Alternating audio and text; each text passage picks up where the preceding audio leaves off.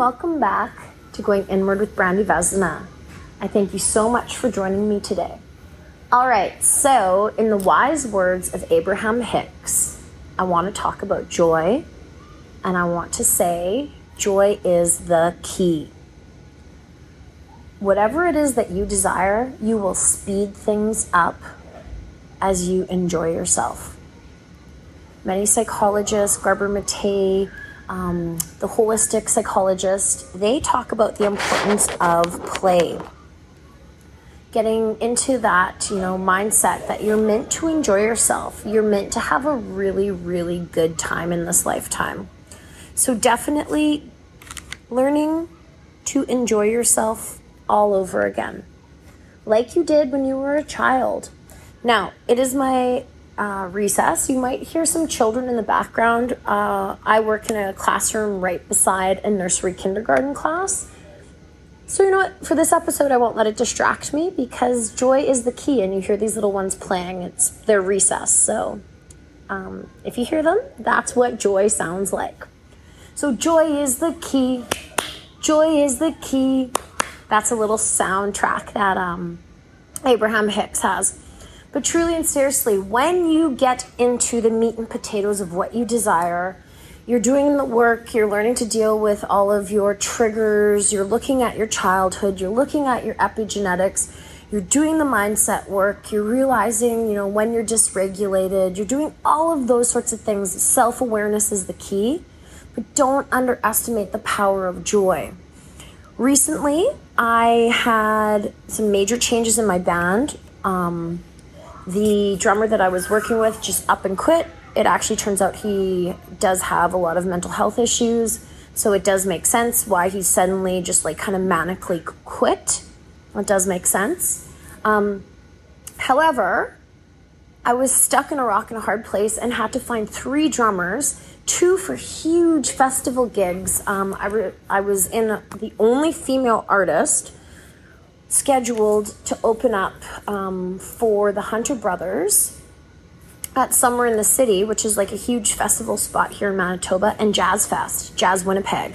Those just aren't your run-of-the-mill, playing in a bar. This was it was important for promoters, bookers, for festival season next year, and we rocked it. We did amazing.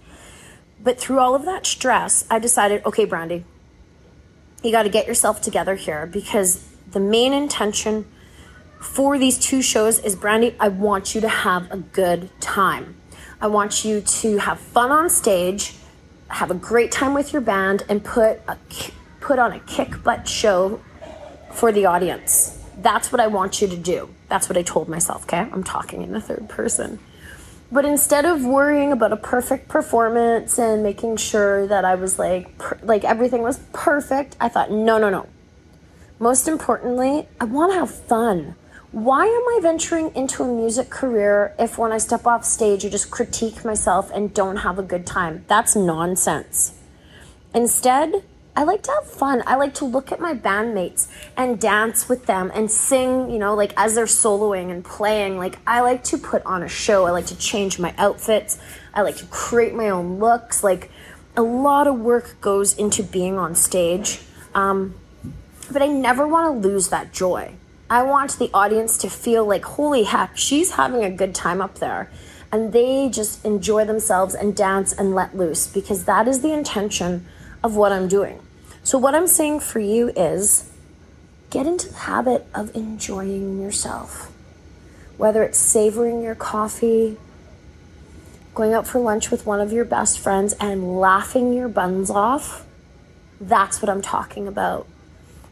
Getting into game mode when you're ready to go shopping, okay, I'm ready to do this. Don't talk to me. I'll be in this section. I'll see you in half an hour. Don't come near me. I'm shopping. Whatever it is that you enjoy, do it with joy. Do it in the mindset that, okay, yes, I have to hustle, and yes, I have to get to work, and yes, I got to make money, and I got to make the lunches, and I got to get the kids to work, or I got to get the kids to daycare, then I got to get to work, blah, blah, blah, blah. Yeah. Our nervous systems are so overwhelmed and dysregulated. We're constantly in this mindset of working fast, hard, pumping out more. Like, it's time to put on the brakes, halt, and get back to having some dang fun, like when you were a little kid. I wrote a column for 4 years called Health Matters with Brandy Vesna for The Sun all around Lake Winnipeg. I loved it. And one of the columns I wrote about was discussing what did you enjoy doing when you were a kid? Because I guarantee many ways in which those same things will bring you pleasure. Like, I was a great big make-believer. Like, I loved playing make-believe.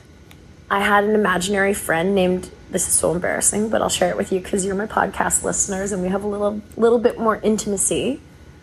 But I had an imaginary friend named Kathleen when I was little, like about 3. We would play outside, we'd run through the field, we'd play with my dog, like dogs.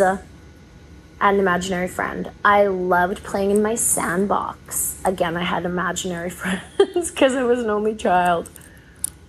I loved running through the bush with my dog Mick. I loved riding bikes. I loved my Barbies. Actually, my mom pulled out my Barbies and like they're over 30 years old and they're still in good condition. That's hilarious. But getting back to childlike joy. Okay, it's not embarrassing. If you like Lego or you like building models, build them. Whatever it takes for you to literally just have a little dang joy in your life. You know, if you like being creative and making things and you just like to do it, it's not for sale, it's just something that you enjoy doing, do it. If you like baking and cooking for your family, or, you know, you really enjoy just relaxing, having a bath, ordering pizza, just like all the very regulating behaviors, going for a massage. Like for me, I'm going to be honest with you. I get a lot of joy out of photo shoots.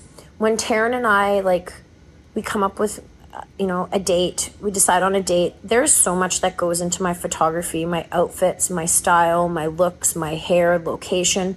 But I'm telling you, aside from singing or speaking on stage as a speaker, a motivational speaker, nothing in this world, aside from visiting with family and laughing and honestly the oxytocin of bonding, but nothing gets me that high. Even the highs that I chased for so many years when I was in the problem and I wasn't sober, nothing gets me that joyful.